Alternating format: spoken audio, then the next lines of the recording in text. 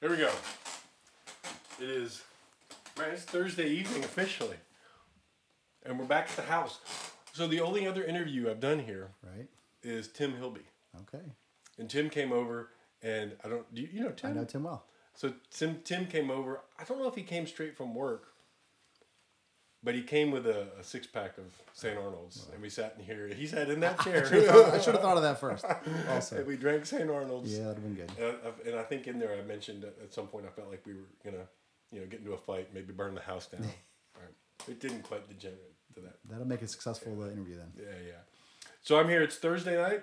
I'm here with Nick Ignatiev. Very good. Yeah. Those Russian classes paid off for me. Thank you. Nick is the head coach at Bel Air High School. Head coach, right? Yes, sir. And I'm trying to think. I've known you probably back from the GHYLA days, back when I was helping whatever we were doing with GHYLA back then, trying to run GHYLA. Right. And then also, I remember bumping into you when I was coaching Outlaws. I think you were coaching at Black. No. Is that right? No. For Pershing.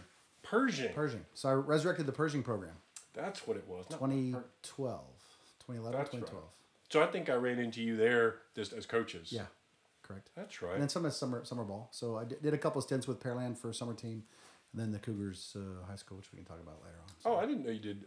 You were in Pearland? I helped. So Sean Kelly was a good friend of mine. So and he was doing summer ball with Pearland, and I helped him during the middle school years. Oh, wow. All right. That's cool. Yeah. So we were talking before we, as usual, talked for 20 minutes before I hit the record button. Nick and I were talking, and really why I dragged him all the way out here to Tomball to talk to me. We so far I've gone out and talked to the David Cohns and the Rich Moses of the world with these big programs, and a program like Highland Park that's been successful for as long as they've been around. It seems like right. And what's interesting about what Nick is doing, for those who don't know, and I don't know all the history, and Nick's going to help fill us in, is Bel Air 10, 12 years ago, Bel Air straight up had a team. Sure. Right? Correct. And there was a period of time between then and now where it suffered. I mean, I remember my son playing Bel Air, and I think there was a couple seasons where they went through a number of coaches, in 2 seasons, right? And it kind of fallen on hard times. I can't say as a result of that, because I don't know what else was going on. Right. But the team itself was suffering, Correct. Right? And I think what's interesting, and why I wanted to talk to Nick, I wanted to know that history, because I'm always interested in the history. Sure. But I also wanted to uncover what you're doing at Bel Air, right? Because I know that y'all are making progress at Bel Air. We are. One of the things we talked about was the social media presence, and I see it everywhere.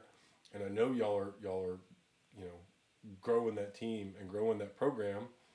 And then I wanted to, within that context, right, talk about THSLL and UIL and D1, D2, D3, right? Because your perspective is going to be different, straight up different than most of the folks I've talked to, right? And that's what we were just talking about. I said, the last thing I want to do is come on here, AFN people, and come off judgy, right? But, what you're doing is interesting, and I want people to hear about it. Absolutely. Right? Yep.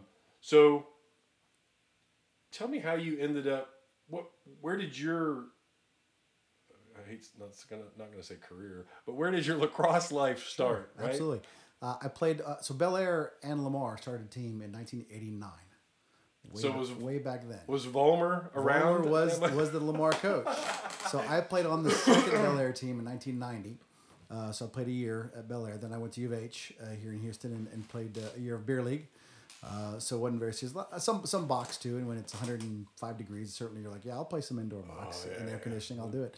And then my stick sat dormant. I still have my old bucket helmet at the house. I got my old stick, and that sat dormant for a long time until my son and daughter went to Pershing Middle School, and they picked up the sport of lacrosse. And parents approached me and said, "We don't have a team at Pershing anymore. Can you resurrect it?" And it was a way for me to be part of my kids' lives at a middle school level without being in their face or in the PTO or the student store or whatever it is. And so we resurrected the Pershing Middle School program. And Pershing, greatest mascot ever. Pershing, mighty panda. I say the fighting panda, but it's the mighty panda also. So Persian panda, you're right. It's better than Lanier purple pup, and that's I went to Lanier, so I can talk smack about that. So I remember the first time I ran across. I must have been at like a GHYLE meeting or the big scheduling fiasco that they used to have. Right. And I remember, I think I saw somewhere I saw pandas. I was like, what the hell's that? They look cuddly, but they're ferocious. So anyway, sorry. No, it's all good. And then as my son graduated and moved to high school, I still coached Pershing, and he was at Lamar. And I created the Houston Cougars summer team as a inner loop, low cost local tournament option. We were only charging $350 for a 3 tournament deal. Wow. To stay local. It was Austin, Dallas, and New Orleans. Yeah. And I tell people going into Baltimore to tournaments there is an awesome lacrosse experience, but not everybody can afford that. Not everybody can afford the dollars or the time, and so we gave that option. So as I coached the summer ball in high school levels, and then went back to the middle school to Pershing in my area, I was approached by Phil Cordova, who's now the president of Bel Air Lacrosse, and a couple other parents, and they asked me to take over the Bel Air program. And the first time they did it, I wasn't ready. I didn't want to abandon the Pershing program. I am a Bel Air alum. It tugged at my heartstrings for them to ask me and for me to say no, because I wasn't ready to turn the Pershing program over. And then a year passed. I found some good assistant coaches to take over at Pershing, and it was time to help Bel Air. When Phil came to me and said, "Nick, if you don't help us, we're in danger of folding the program," I didn't want to see my alma mater. So what year was that? I'm trying to This will be my third year. So that was 2019, 18, 17, 20. 2017 was the first. All right. So that's when my son graduated from school. And I think that 16, 17 time frame was kind of when I remember them. There was a number of coaches I think they burned through before those 2 me. seasons. They sure did. And, various reasons. Some guys start families, some guys, whatever. But I'm in it to help grow the sport and use the sport to really get these young boys into young men and ready for college and life and beyond. So. How has Bel Air, the school, changed? So you went there, you graduated, sound like 90? 1990, yep. How has the school itself changed from then to now? Has it? I don't know that it has that much. Well, certainly it's being rebuilt. So they're tearing down the school now. I told you we lost our fields, so we're paying for practice fields and home game fields. It's still very diverse from a student population standpoint. Still rigorous academically. Still got national merit honor students. I had 2 on my team last year. I had a lot of great smart kids. But I don't think the school's changed that much. Still not easy school to be a part of from an academic standpoint, right? You got to put your work in, is what I'm trying to say. Yeah. We got support from the administration for lacrosse. So what does that mean? The principal's on board, but even better, the assistant principal is our team sponsor, and I coached her son at Pershing, and I coached her son in the Cougars summer team, and he's now at Lamar. So when we play against Lamar, we make sure to give him a couple extra hits when we see him. But her son's a good kid. But having the assistant principal be a lacrosse parent is huge for us. That's a theme that I hit on a lot, right? I hit on it with Taylor and some other folks. Taylor Brooks out at Hascasita is, that relationship, right? You clearly have a relationship with that assistant principal. Absolutely. Right? And that's the foundation of it sounds like it's the foundation of the support for lacrosse at the school. Is that accurate or not? It's partly. The second part is Coach Kuntz is athletic director and head football coach at Bel Air. I make sure that he's fully aware that he's the man, he's the AD. We're a club sport, that if he says, "Nick, you can't practice today," then we're not practicing because it's his call. If he says, "Hey, when the field was wet, stay off the field," we stay off the field. If he gives us gym space, we'll take it. If not, he's the final say. So I want to make sure that he's aware that we know it's his program and we're a sport under his direction. Are you on a regular cadence with him where you go bring him donuts and coffee and talk about the Astros? I don't. So because we've lost the practice field, they actually bus over to Butler Stadium. The football team does in the morning before class for practices. So he's got a really weird schedule for practicing because he's trying to, he has a football team to take care of, and there's no field space to practice in, which we can get into that. Why are the suburb schools so much better in sports in general? Well, you guys got a crap load of field space to just go walk onto and lights everywhere, and, which we don't have that luxury inside the loop. Yeah. All right. So what was the gentleman's name that you mentioned who sounds like he brought you over? Phil Cordova. So is Phil still there? Yeah, he's the president of Bel Air Lacrosse. What's his history with the team? I mean, does he just have a kiddo on the team, or is he a graduate as well? He's now on his third Bel Air Lacrosse player. So he's got three sons. All have played Bel Air Lacrosse. His oldest is at UT. His middle is a senior and my number one player. We're in the discussions with, do you go D2-ish and play, or do you go to a big school which has great football team and play club ball? Right, so that's a whole side issue we can talk about later on. But his third son, his youngest son, is a sophomore for me. So I've coached three of his boys, and he's in it for the long haul. He's an amazing guy. One of the things that he said that sold me, aside from my alma mater, he said, "You coach, we'll take care of administrative crap. You don't deal with administrative." I said, "I'm sold," because at Pershing I did it all. Scheduling, marketing, fundraising, recruiting. I mean, I was in the lunchroom with a sign-up sheet getting kids to sign up to play lacrosse at Pershing. Yeah. And so now I'm focused on coaching. I got great assistant coaches that I've pulled in and recruiting. And the players are recruiting their asses off, and they're doing a great job at it too. So when you say he's in it for the long haul, you know, the ideal situation for me, at least in my brain, is the idea of having a corporate board, right? Mm-hmm. A board, hopefully small, right, of parents who don't have kids, sure, right? When you say he's in it for the long haul, do you think he's somebody that fits that bill and may, after his kids graduate, maybe kind of feel that calling to continue to serve the sport, or do you think he'll move on? He's the type of guy that would do that. I don't know if he'll. You know, we're focused on this season and the next couple. Right. You know, since his son's a sophomore, we have Dr. Cordova around for 3 more years. But he's the type of guy. He's a great guy. He would absolutely stay. You know, if that fits him and his family lifestyle kind of thing. Right. So gotcha. Yeah. So what? So this would be your third season. Mm-hmm. All right. What's changed from your first season to this upcoming season? I have more assistant coaches. I've reached out to a lot of alumni, not only Bel Air alumni, but just Inner Loop alumni. I've got a young man who went to Lamar and UT coaching for me. I've got my defensive coordinator played at Fort Bend Rangers and then played at U of H and is coaching for me now. So I don't have just the Bel Air connection. I've got the lacrosse connection and second thing that's changed is we're recruiting big time. We're not the Woodlands in the sense that we don't have a youth program. We don't have a K through 5 and then middle school and then high school. And our biggest challenge is we're inside the loop, which means the best players from the area go to St. John's, St. Thomas, Kincaid, Strake. You name your private schools. That's where they're Episcopal. That's where they're going first. And then maybe Lamar, maybe Bel Air, but that's an interesting challenge because I think traditionally, whatever that means around here, that the public school clubs generally have those feeders, right? And you don't. So how are you tackling that? Are you as a team? Are you going out into the community and trying to find those kids and get them engaged in the game, or are you wait until folks come to the high school and then try to get them involved? I'm doing both. So we have feeders from Pershing Middle School, from Pin Oak, and from Hylax. Oh, okay. That's a three. Right. Okay. That's our kind of feeder. It's not an official feeder like the Woodlands has their program, start to finish. Those are the middle school teams in the area. I'm big on community outreach. So I have all my boys. We schedule a lacrosse clinic with each of the middle schools, and I bring the entire team, and we actually pair up one high school player to a middle school player at this clinic, Friday night kind of thing. Yeah. We run the middle school boys through drills, and just the energy is so awesome. Everybody's pumped, and then we do some 3v2s, and everybody's cheering, and it's just an awesome atmosphere. So how frequently are you doing that? Is that something you've got a regular cadence for?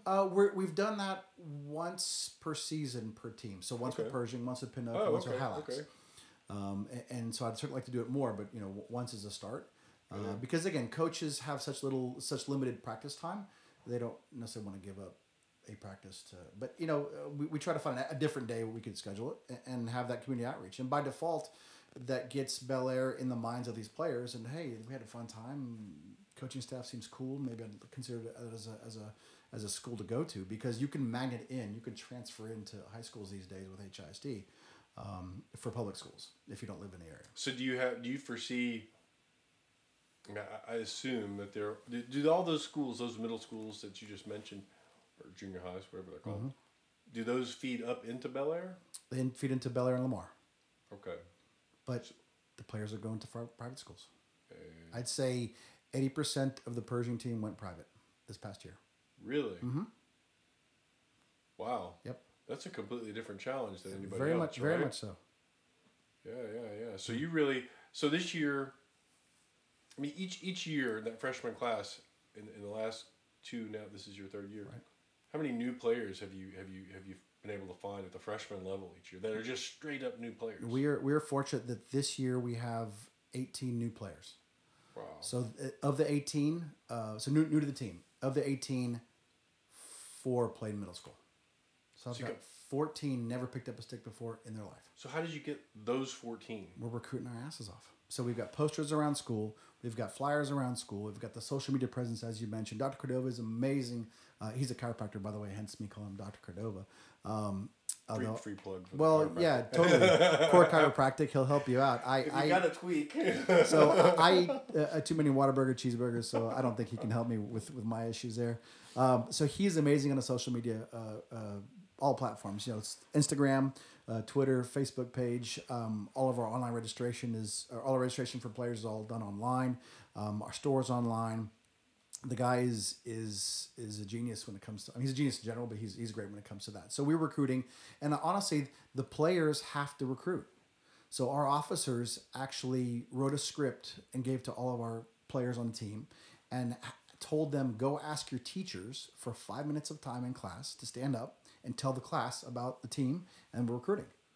And when you hear a peer of yours in class talking about something cool, oh, maybe I'll try it. Yeah. Because, I'm not going to go, I can't go on campus every day and start trying to pull players in. It just doesn't work. And, who wants a old guy skulk around campus all the time? And I make light of it, but really, if you hear your friends talking about it, you're naturally going to want to join. Yeah, it's more powerful. We just got a lot of guys showing up.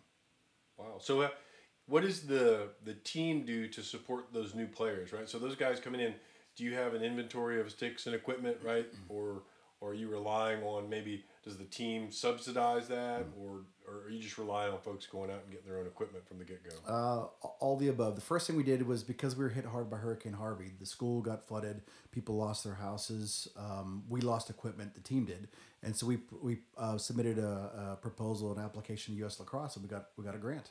So they sent us equipment down to replace what we lost. So that was cool. The second thing is we also submitted for a grant to help an inner city, inner city youth program, a high school program, and they helped us there, and we got out and fundraise. So both of those were U.S. Lacrosse. Mm-hmm, correct. That's interesting, because one of the things I run into a lot is I just don't hear a lot about U.S. Lacrosse locally and what they're doing. Right? Taylor had an example of how U.S. Lacrosse had helped them, right?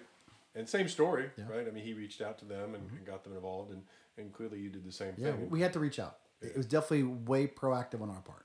Yeah. And we even invited one of the U.S. Lacrosse reps down and drove them around and showed him the neighborhoods that had debris still from hurricane, and so he saw firsthand, our half field that we paid $12,000 for practice. He saw that, and they helped us out.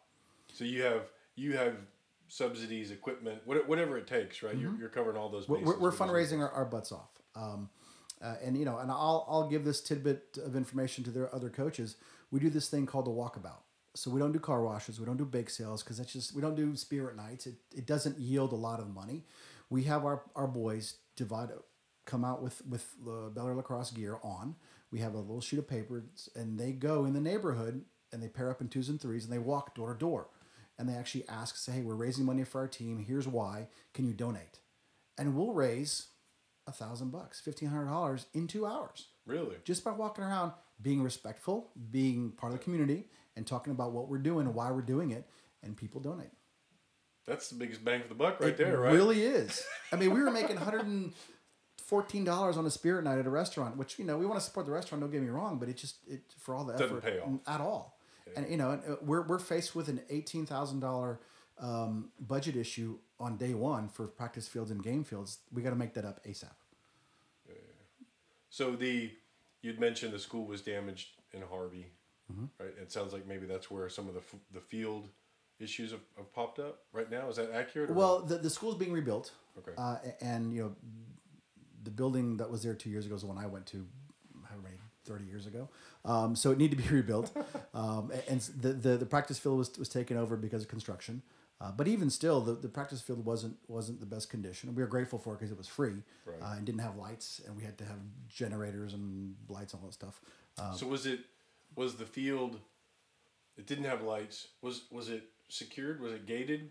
It was gated to some extent. It was property you had to ask permission to use. Correct. Yes. Okay. Yeah. Okay. And they were okay with that? Yeah. Well, being a club team, our team sponsor is Mrs. Bergen. She's assistant principal at Bel Air, so she is an amazing resource. Not only is she a sponsor of our team, she looks out for the boys. No pass, no play is our rule, just like any other UIL sport. And she focuses on making sure the boys are taking care of their job in the classroom. She helps them.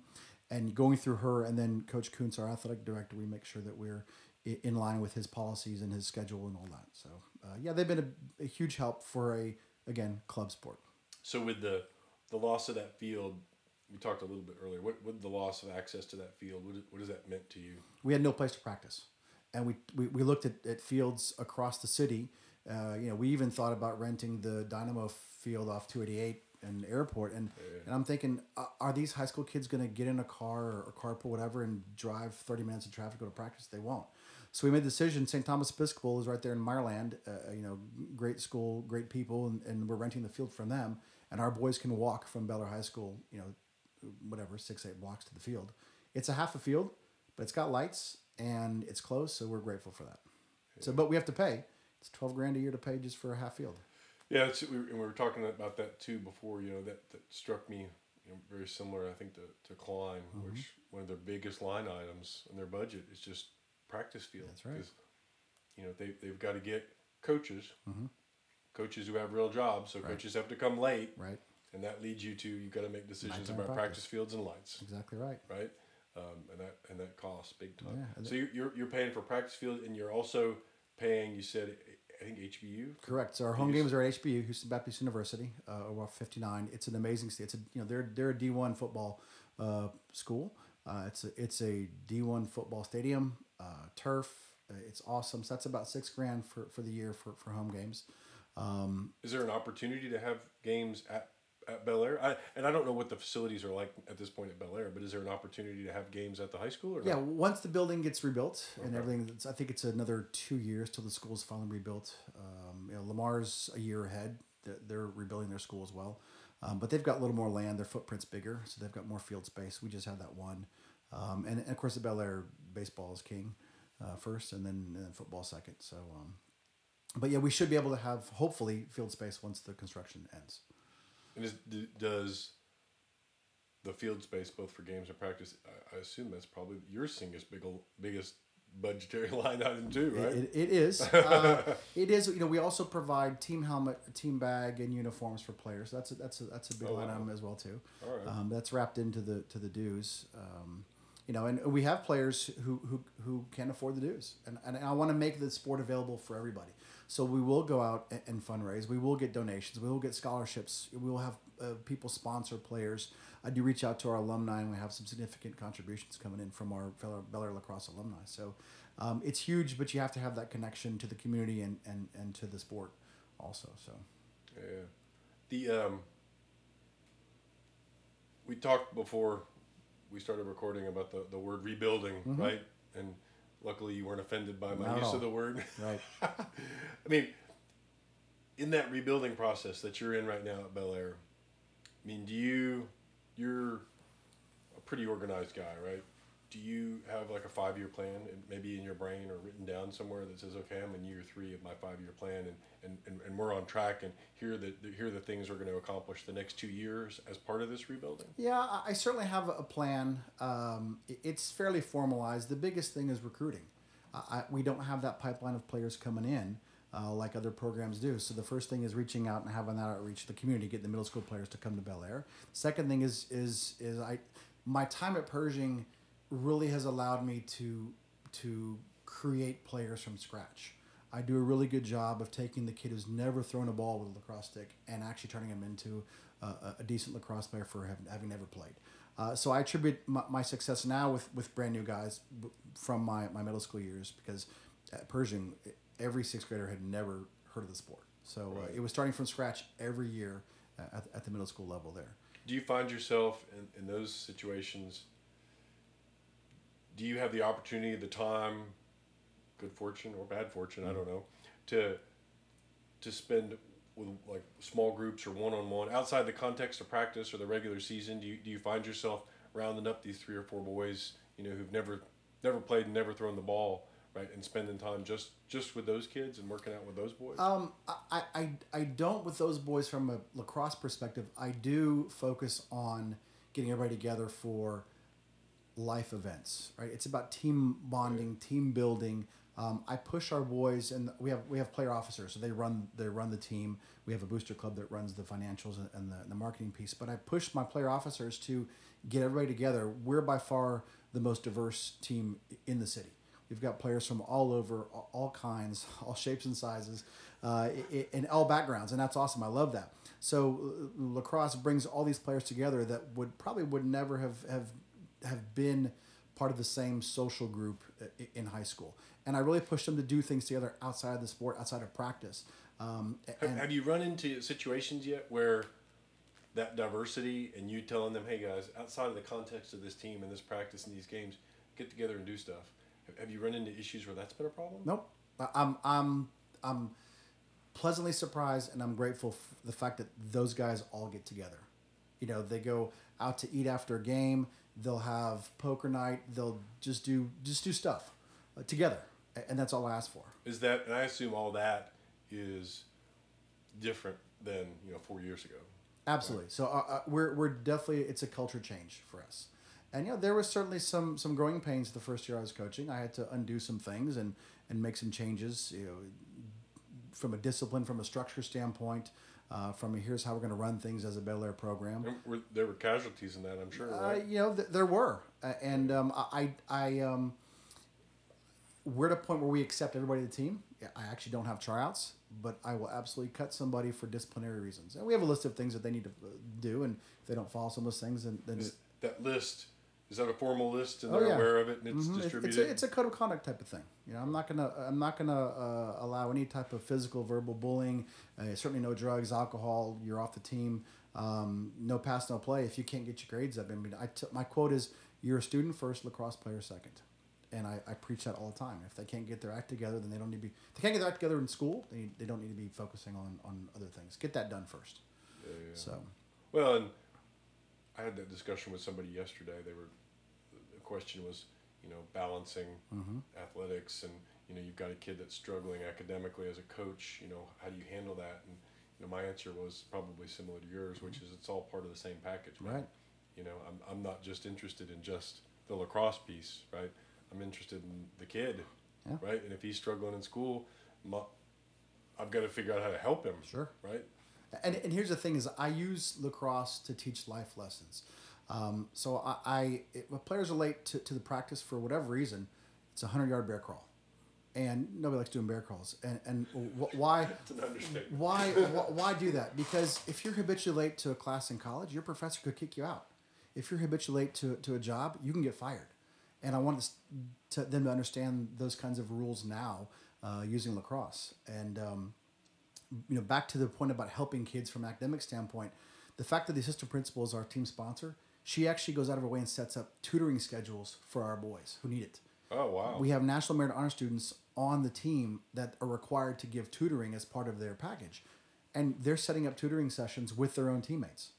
And we have film sessions, when it's raining or whatever, we'll watch film. For the first hour, watch film. The second hour, it's study hall. The whole team will do a study hall together. And guys have questions, they raise a hand, and somebody goes over. I say, okay, who knows science, who knows math, calculus, whatever, algebra? And they know who to go to. And it's focusing on the academics. It's not just X's and O's on the field.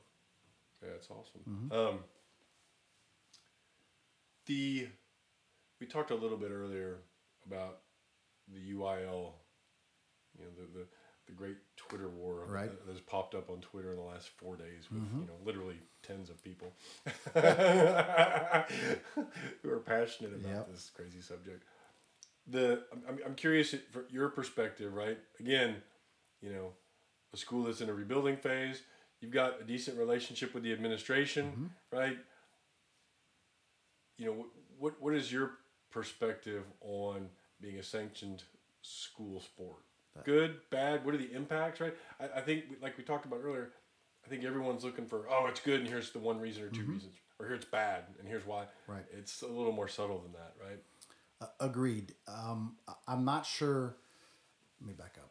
If it becomes a UIL sport and coaches are required to be faculty members, then as you mentioned in your previous podcast with Cone, 90% of the coaches are done. So you gotta account for that somehow. I think Coach said a waiver or something, Right. but that's the first issue. There's definitely it's a hard enough time getting good lacrosse coaches now, and we're a club sport. Right. And then I couldn't imagine finding some that are actually employed by the school districts. We go out and have to fundraise just because we have to. So, I don't know. Will there be less fundraising because we'll have a field? Well, we'll have to share the field with soccer and track and cross country and football in the fall. I mean, to your point, Bel Air is field constrained. Absolutely. Period. Yep. Right. Not in the spring. Nope. Not for lacrosse. Nope. Just period. Exactly. Right. Yeah. And that's not going to change. Not at all. And again, at Bel Air High School, baseball is one of the top sports. They take precedent. Football certainly has the field, and then soccer comes in the spring. So yeah, we're definitely fifth, sixth fiddle, or bottom of the totem pole kind of thing. And so, how do you think that plays out for a school that's landlocked like that, right, and field constrained? I mean, how does that play out when if you were add another sanctioned sport that requires field space? Are you going to be there in the mornings before school? Are you there late in the evenings? How do you think that plays out? I'd push for some sort of us being allowed to practice elsewhere offsite. We're doing it now. Yeah. Why change that? If that means going to raise another $12,000 every year, then we'll do it. That's because we're just accustomed to that. So is it a benefit to go UIL? I don't know. We're scrapping and fundraising every year anyway, so we're just used to it. Right. We don't have massive fields that we can. So now that we thinking out loud, if we become a UIL sport, could I, as Bel Air, go to one of the 30 different HISD stadiums and fields, or however many there are? I don't know. There's quite a bit. Why can't we go to Butler Stadium and practice there? That's right. Just 10 minutes down the street. And there's a full sports complex. So maybe, but then, got to drive 20 minutes there. Yeah, it's all about those trade-offs. Right? Yeah, so I don't know that I answered your question. No, there's not an answer to the question, man. I'm okay with it how it is now because we're making it work. Right. And if they tell me that I can't coach because I'm not a faculty member, I can't give up my consulting job and become a teacher. I got kids in college that I got to take care of and all that. So yeah, there's got to be. You referred to that waiver. I think I heard someone refer to it in Georgia as the Georgia. I don't know the Georgia exception or something like that, where there was some period of time where, the 2 or 3 or 4 years of overlap there. Right. Right. Where the coaches were allowed to hang on, train up the other coaches, then hand it off, right, and then move on. Yeah, that would. I wouldn't like that because then that would mean I can't coach my alma mater anymore. Yeah. Talk about your social media presence and the impact that's had on recruiting specifically, but then also with the impact it's had on the boys, right? Which is weird, but let's be honest, it's 2019 and shit like that matters, yeah, right? Absolutely. Social media is a huge part of our program. Number one, it's a great marketing tool. And again, Phil Cordova does an amazing job with that. It is so easy for me to take a post or a tweet or something and forward it to the officers, and they forward it via text to their guys, and then everybody's posting it. And all of a sudden our post is put on everybody's page or Snapchat or Instagram or all the above, and then it gets spread out that way. And, we say, hey, post this on your story so people can see. And it's, here's our game time, or, hey, we're looking for 6 new players, or meet us here for wall ball workout, or we're all going to go run, get a workout in over here. Or, hey, y'all do a great job, and we talked about with the social media. Yeah. I was curious how it was, just what you're talking about, which was how it was organized, right? So do you have, everybody can capture content, and you feed that back to Mr. Cordova, and then he generates the platform specific content, right? Correct. Yeah. Okay. And we'll even use social media to thank our sponsors. When they donate money, businesses donate money, we post online to thank them as well. So there's a bit of a bonus for them from a marketing standpoint on the social media. And again, recruiting. Students see their friends playing and seeing their friends playing a cool sport, and they want to join. It's been huge. Has there been any negative impacts? Because Lamar is our rival school, there's been Twitter wars and Instagram wars between players on both sides, and I had to tell a few of my players to cut it out. And because my son actually went to Lamar, I coached against my son twice last couple of years. So it was. And most of the Lamar team, I coached them in middle school and the summer team. So I know all those boys, great boys, but I did tell both sides to knock it off. So Volmer coached you and your kids? So Volmer coached at Lamar, but I was at Bel Air when I was in high school. Okay. Yeah. So we played against Volmer. It was the same difference. Yeah, man. but yeah, absolutely. Yep. And of course, that means I went to Coach Volmer. I said, Coach, if you need to beat the crap out of my son, you have the green light. Go ahead. All right, so you're my in. So if you look on my list, Volmer's on my list on my whiteboard. Uh-huh. I haven't been able to track him down. He's not replying to emails. Well, so he's retired, but he's a busy guy. Don't forget, because he's retired. I didn't know he was retired. Yeah, he retired from HSD. I didn't know that. Uh-huh. All right, so you're officially my in. All right, I got you. For Volmer. Yeah, he's a great guy. He and I have kind of banded together this year to try to help the interloop inner city middle school programs with lacrosse and trying to get them up. So what are y'all doing there? Well, again, we're doing the outreach. We want to do a combined Bel Air Lamar outreach lacrosse to schools that don't have it. Help them get started and have these clinics at the middle schools that have teams and just. And those, it sounds like those aren't even necessarily your feeder schools. We're just talking about schools in the city, correct? Exactly. Inner loop. I say inner loop, but it's inside the city kind of thing. Yeah. And then he and I are also on the committee GHYLA as part of this new rebuilding piece. So we're trying to help out, and they've asked us as high school coaches to handle the game/rules/waiver decisions, because we are in high school. We don't have an emotional connection to the team or the player or whatever. Those decisions are being made by emotional decisions are being made by emotional people back then. We're going to go off on a tangent all of a sudden here. So we're going to go off on a GHYLA tangent. Yeah. Sorry, I apologize ahead of time. No apologies. So honestly, the last information I had about GHYLA was somebody sent me a text and said, "Oh my God, did you hear what happened?" And it was, I guess there was an election, nobody ran, then there was some question whether it was going to exist. I think there was even some teams who left. Correct. Right. Yep. So it sounds like you're involved with GHYLA to some extent. To some extent, yeah. What's the current state of it? Well, there are some teams that have left. There still is a GHY group, and they're still scheduling and coordinating games as they used to, and there are some teams that are still playing others, even though they're not in GHYLA. But again, they've asked us 5 or 6 high school coaches to help them from an executive council. I don't remember the exact name, but from an executive standpoint to help with some of the lacrosse decisions. Waivers being one of them. There was a lot of issues with players wanting to transfer teams because they didn't like the coach or whatever. And and THSLL is pretty strict about that kind of thing. And Ormsby here in Houston, he has his rules, and I understand that. And GHYLA, I don't know, did a good job of the waiver process before, but you had some parents making decisions that about the players, maybe their own kids, whatever. In this case, we're removed from the front lines and can make a lacrosse based decision. Yeah, so it's interesting. Yeah, that waiver discussion and boundary discussion is as old as time. Exactly.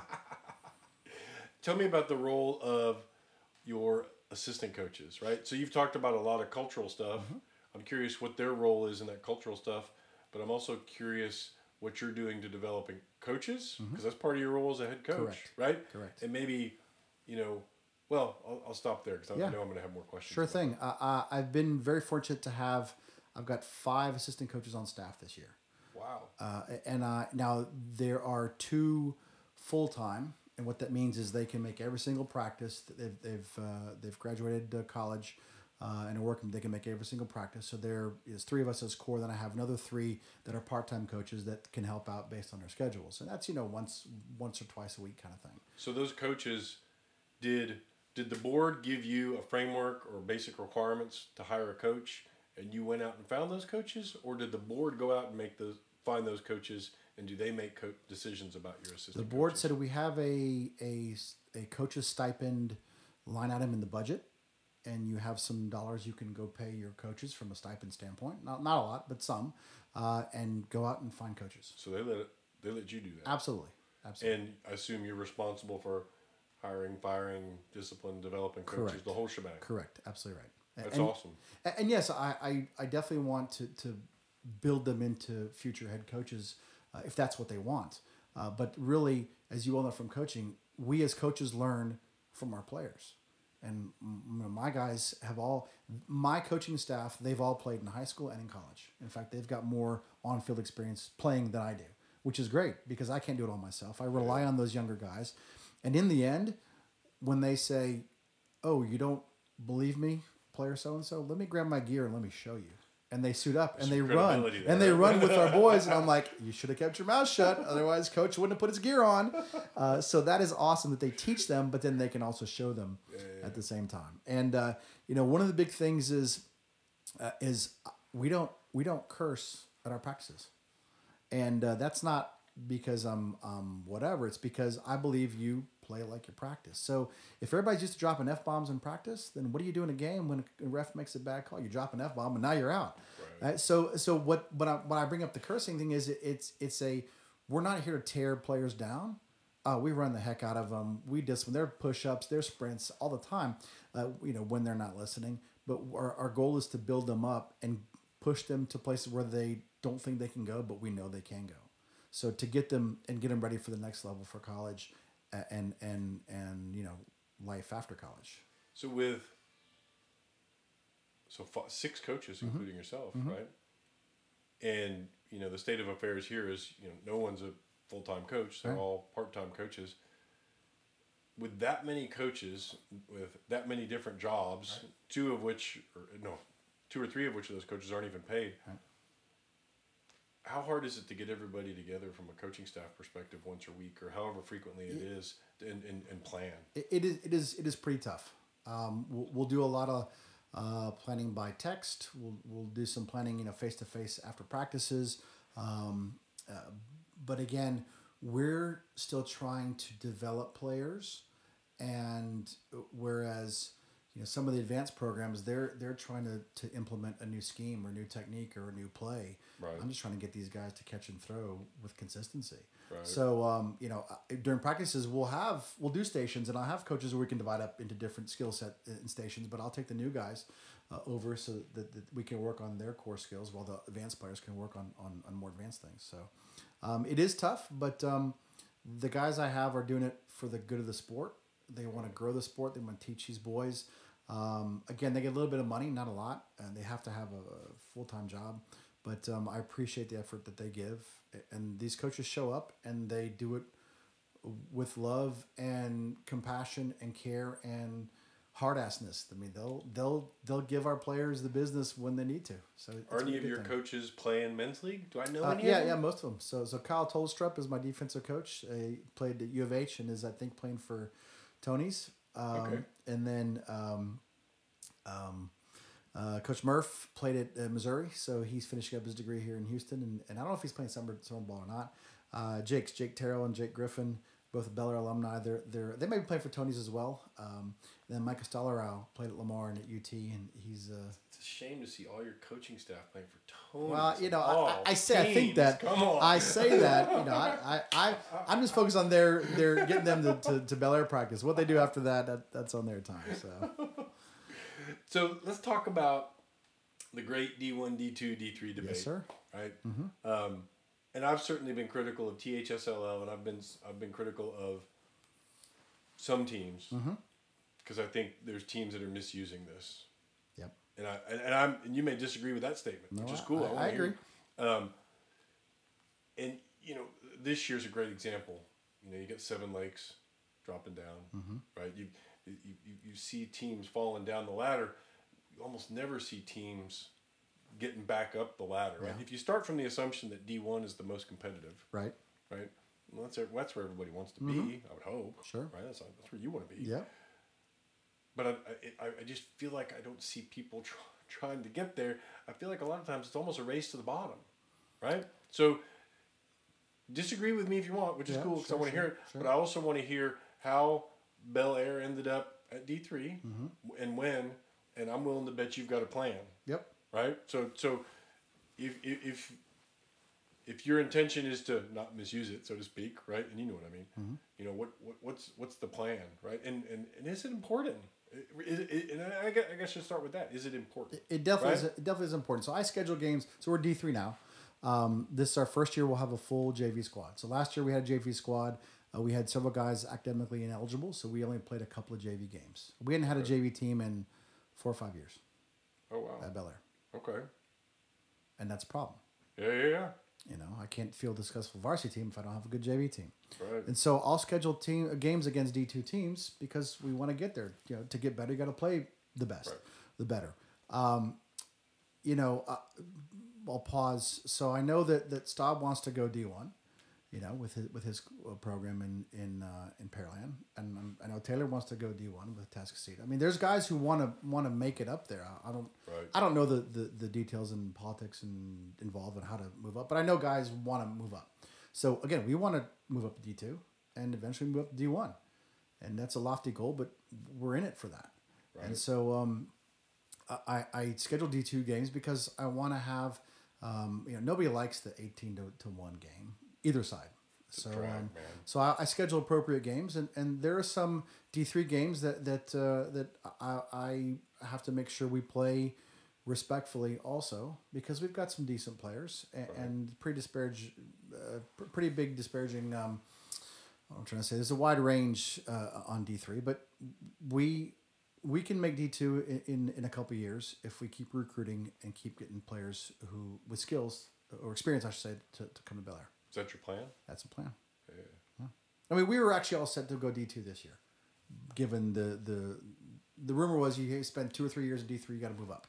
That was the, you know, rubber stamp, got to do it. Yeah. So I was like, okay, if that's the rules, then we'll do it. And we were going to take our lumps. We were going to do it. You know, and then everything fell apart, and here we are. I'll still schedule D2 games. I'm okay with it. Yeah, and it's interesting you mentioned Mike Staub because I thought, you know, again, D2 program. His schedule last year was killer. Yeah. I mean, killer. And you know, he's a guy who wants to play, frankly, fewer district games so he can go play more D1 teams, right? And I think Pearland's season last season is proof. Yeah. He played a really rigorous schedule, and by the time playoffs rolled around, man, he was ready to go, right? Yep. That team was playing. Yeah, they were. Right? Absolutely. Is there anything? I mean, that D1, D2, D3. You know, we all are aware of the, you know, Blake's proposal, the coach's proposal. I saw a couple, at least, other ideas out there floating around. Right. THSLL had their version. Right. I mean, are you of the opinion that what we've got is working good enough for now, or is this whole D1, D2, D3 thing? Is it outlived its usefulness? Is it serving a benefit for you? I'm okay because if we were forced to go into D2 this year and play all those guys, there's some teams we match up okay with, and some we get blown out. Right. We just don't have the depth it starts with a youth program, right? Woodlands youth runs the same offense defense in 2nd grade as doing 5th grade as doing 9th grade as doing 12th grade. We don't have that. And again, as I mentioned, the private schools in our area inside the loop are taking all the players lately. I shouldn't say that. The players are choosing to go private school for high school. So that removes those players from Bel Air and Lamar. And we're stuck with not a lot of kids. You know, so having divisions based on size of school and number of players or number of students, that doesn't work because Bel Air and Lamar are the 2 largest schools in the city. Right. You know, and we've got the smallest programs. Again, no feeder. And the inverse of that is, you know, with Blake's proposal, the coach's proposal, the more and more I looked at that, the more and more I felt like over time, I thought that would create a private school division, right? Because what's a private school? Small. Yep. right? And it's going to stay small. Right. it's not going to grow. So you would over time end up with a private school division and one or two public school divisions, right? But again, they offer whatever they do, scholarships or whatever they call it, Right. to get kids to come to their private school, and they can offer a great middle school lacrosse player to come to private school. We can't do that at public school. Now, I can offer a crap load of playing time, and I play freshmen on varsity all the time. Now, they've got decent skills, and one thing is come to Bel Air and you get some good playing time. Right. Yeah, it's going to be tough. We're going to be playing tough teams, but in the end, we're going to finish our games. The other team's going to go, man, those guys battle hard. So it's all about effort for us. We may not have the stick skills, but we'll definitely put in the effort. Have you put your schedule together for the season We're yet? getting there, close. Cool. I'll be curious to see that schedule. Man. So we're definitely playing Lamar the Friday after spring break. That's kind of our thing. So every year, Lamar Bel Air game. And I didn't. Now I know, right? I didn't realize that was the thing. Right. But now I know there's some history with Absolutely, you and Bulmer, absolutely. right? So that's a good one. Yeah, and listen, he's the godfather of lacrosse in Texas. He's been coaching since 1989. He's forgotten more lacrosse than I ever know. But I go to him. We are rival teams, but I go to him with questions and advice and help. And my Cougars summer team. I had this past summer. I had 75 boys signed up from, I want to say, 17 different programs across Texas and 2 out of Louisiana. And I had Really? nine coaches. And the coaches coached for free. Yeah, that's awesome. And it's about getting the sticks in the boys' hands. And we went to Round Rock, we went to Plano, we went to Mandeville or New Orleans. And by June, 23rd, we were done, which is awesome for everybody. Yeah, that's awesome. How long has, I know you mentioned this earlier, but the Cougars, how long have they been around? This can be our 5th year. Oh, wow. Okay. That's longer than I thought. Yeah. And I started because my son graduated middle school, so I was no longer coaching him, and he and his buddies were all in high school, and they wanted to play summer ball, and we weren't going to pay $4,000 to go to East Coast, and so we started our own local team. And honestly, back then there was the Hurricanes, there was the Hounds, there was T91, there was I think before 3D was somebody else. So there's all these club teams, and it's Right. pretty expensive. It's very expensive. And it got to be a bit. Only these 3 high school teams can play on this club team, summer team. And I was like, you know what? Screw that. And I started a summer team. I was like, yeah, I don't care where you're from. You want to play. I don't care what your skill set is. Come on. We'll help you out. I mean, I honestly, I know I've said this a lot, but my boys, I tell them in the off season, go get coaching from somebody else other than me. Right. And when you learn something cool, Absolutely. Yep. come back Yeah. and tell me, right? I want to know. And this past summer, I had the JV teams. That was a sophomore team. So we had a freshman team, a sophomore team, and a junior-senior team. And I took the sophomores, selfishly because a lot of those boys I coached in middle school when they were 5th graders. And then secondly, it allowed me to work on players that I know I'll have around, at least Bel Air and other teams for several years. And our varsity team did very well. And the freshman team, they were all mainly they're all rising 9th graders, this past summer. So it was their, they got the cherry popped. It was their time to play high school ball, which is way different than middle school ball. And Yes, that it first is. game, that first term, they were like, holy crap, what the hell is this? And by the end of this summer, their skills, their confidence, it was night and day. It was awesome. Do y'all do you play in the fall too? No. The Cougars play in the fall, so it's I'm just focused summer. on Bel Air in the fall. Okay. And I've had a lot of people ask for Cougars fall ball. I'm focused on the school team. I don't What are y'all doing for Bel Air in the fall? Well, we have practices, and I'm doing scrimmages with different teams, different Houston teams. So when did you start your practices for the fall? September 20-something, whatever, second, wow. third week of September. So you've been at it for a month already. I have. And- But again, I have to because I got guys who never played before. Yeah. And that fall, do you pack some pretty good scrimmages in the fall too? Yep, definitely scrimmages in the fall. We would do the sevens tournament. We do the mudslinger, although it's changed dates. And one cool thing is we partner with Texas A&M Galveston because they've got a club team down there. And I take my entire Bel Air team down for a weekend, and the A&M Galveston team coaches my boys, my high school boys, with a whole weekend clinic. It's awesome. Wow. Yeah, so it's a team bonding. So do they stay down there? Yeah, so we get a big hotel because they don't have dorm rooms because classes in session. We get a big hotel. The players stay. Coaches are there, so we're doing bed checks and all that. And all day Saturday we go through drills. The college boys run my high school boys through drills, and then we have a scrimmage after lunch with the college team. We'll throw sticks in the middle and divide up. And it's just an awesome learning experience because the college players are teaching the high school guys, so they learn. Yeah, yeah. And then it's team bonding, and then it's a weekend away. And it's not that expensive. It's Galveston, right? It's a 50-minute van ride. So it's an awesome lacrosse event that we thought about going to play a San Antonio team or an Austin team during for a weekend, and that cost is the same. We just felt it was better camaraderie, team building wise, and skills building wise too. And is that something y'all are going to continue to do? Absolutely. It's going to be our second year this year. When do y'all do that? Early January. Mardi Gras. Yeah. Go down to the. Almost swallowed my. No, I can't. Well, so I can't have it during Mardi Gras because my assistant coaches will then, wouldn't show bach up the next It'll day. Be so. you. Exactly right. That's it. And that's funny when we go play a Mandeville tournament, for the summer ball. New Orleans is just a half hour right away. So I'm like, you fools better be back for the next morning's game. But no, those guys are awesome.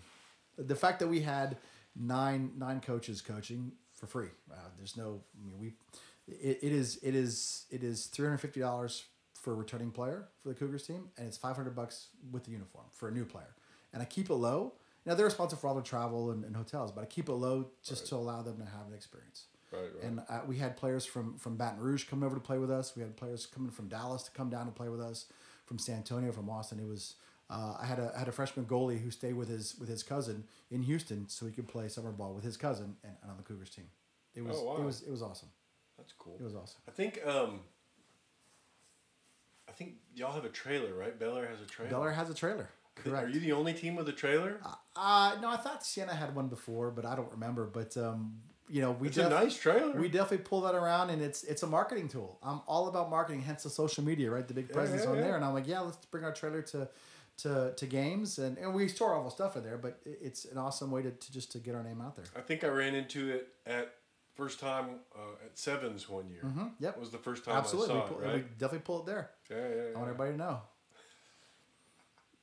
Like you said, it's an awesome marketing tool, right? It definitely is. And so then I asked, hey, can we get can we get the website on there? And then, it's going to cost this much. So let's get some fundraising for the website logo to be put on, or name, the URL to be put on there. So it's all about getting our name out. Yeah, very cool. Yeah. Oh, man. It's already been over an hour, I think, right? But what are the questions you got? What can I answer? I don't know, man. I think we covered everything. What am I missing? Again, for us, lack of youth, lack of feeder program, lack of youth program, lack of field space. That's our two biggest issues, and I really believe that's why suburb schools excel in all sports, not just lacrosse. Yeah. Man, I love the idea though that y'all are out. That you and Volmer, it sounds like have teamed up, right? And you're out. Inside the loop, right, going out to these schools. I think Kingwood earlier this week. I don't know if you saw Kingwood posted up some stuff on their social media where they sounded like they were making the tour of the elementary schools, exactly right. And there was some funny video of Platt out there with with a bunch of little kids, right? So it's awesome as I'm doing this, right, to find you guys out here, pushing the sport down, not down to boys who are going to feed you. Right? Pushing it out. Correct. Right? Into the community. Into schools where, frankly, everybody's going to benefit, right? And that's part of, my Cougars team. I'm coaching boys this summer that my Bel Air team will be playing against next season. So, why are you coaching up the enemy? I'm not. I'm building the sport. I'm building up players. And then, we helped out Chavez High School last year. Chavez wants a team. And they're off of 45 South over there. And so Bel Air hosted the U of H and A&M Galveston lacrosse game last fall. We're going to do it again this year. And we used Chavez High School field as a venue to try to bring the sport into that part of the city. Oh, wow. Yeah. Do they have a team last year? They don't. Chavez wants to start a team. Though. Yeah. You need to publicize that. Absolutely. No, we did. We was all social media. We did. We sent it out. And what was cool, I do appreciate other clubs. When I asked them, hey, can you publicize this? And they all posted out there. So I really appreciate them coming together and posting those kind of things to support each other. How did you get hooked in with Chavez? One of my assistant coaches from Persian Cougars was assistant principal at Madison High School. He knew the AD at Chavez, heard that Chavez wanted to start a lacrosse team, connected me. And I said, hey, I got a great idea. Why don't we invite 2 college teams to play at your high school field, and your students can come see the game. That's awesome. Yeah. Where is Chavez located? 45 South in Fuquay-ish, somewhere around there. Oh, so it's a little farther out than I thought. Yeah. So like, Clear Lake's out that way, Friendswood's out that way. Those are some other folks that should get on the bandwagon there too, sure. right? Yep. All right. Very cool. All right. Well, we've been at it for a while, and it's a school night, man. Yeah, it's all good, man. That was good. Was I good. appreciate you coming out. Thank you for inviting me. I know you were running late, and I felt bad. I was like, man, I should have gone to him. No, this is perfect. Could have found Platt. When I interviewed Platt, we ended up in a public library. I was like, I gotta find a public library out near his house. This is perfect, man. Listen, anything to grow the sport and really to get these boys ready for the next level from a college perspective and a life perspective. I'm not talking about just to play the sport. I'm talking about just life in general. Yeah. So it's all about life lessons. Yeah, growing boys, right? Not players. Yeah. So I tell my players you're gonna be late for practice, you're gonna miss practice. You text me. You text the president, the player president, so we can record attendance. We actually so we get letterman's jackets. So our players can get letterman's jackets for lacrosse if they play varsity. It's a varsity sport. And a part of our requirement is a certain percentage of practice attendance. And so there's some guys who got knocked out of letterman jacket contention because they missed practice. Skipping practice. But the point is, contact me. I don't want to hear from your parents. Yeah. Because when you're in college, you're communicating with your teachers, your professors. You advocate for yourself with your professor. Yeah, and all teachers will help a kid who's interested in furthering their own self and on education. Yeah, for sure. So, for sure. That's my thing. All right, let's get you out of here. It's all good. Thanks Thank for you, coming out. Thanks. Hopefully it wasn't too crazy of a drive for you. That's good. Go Cards.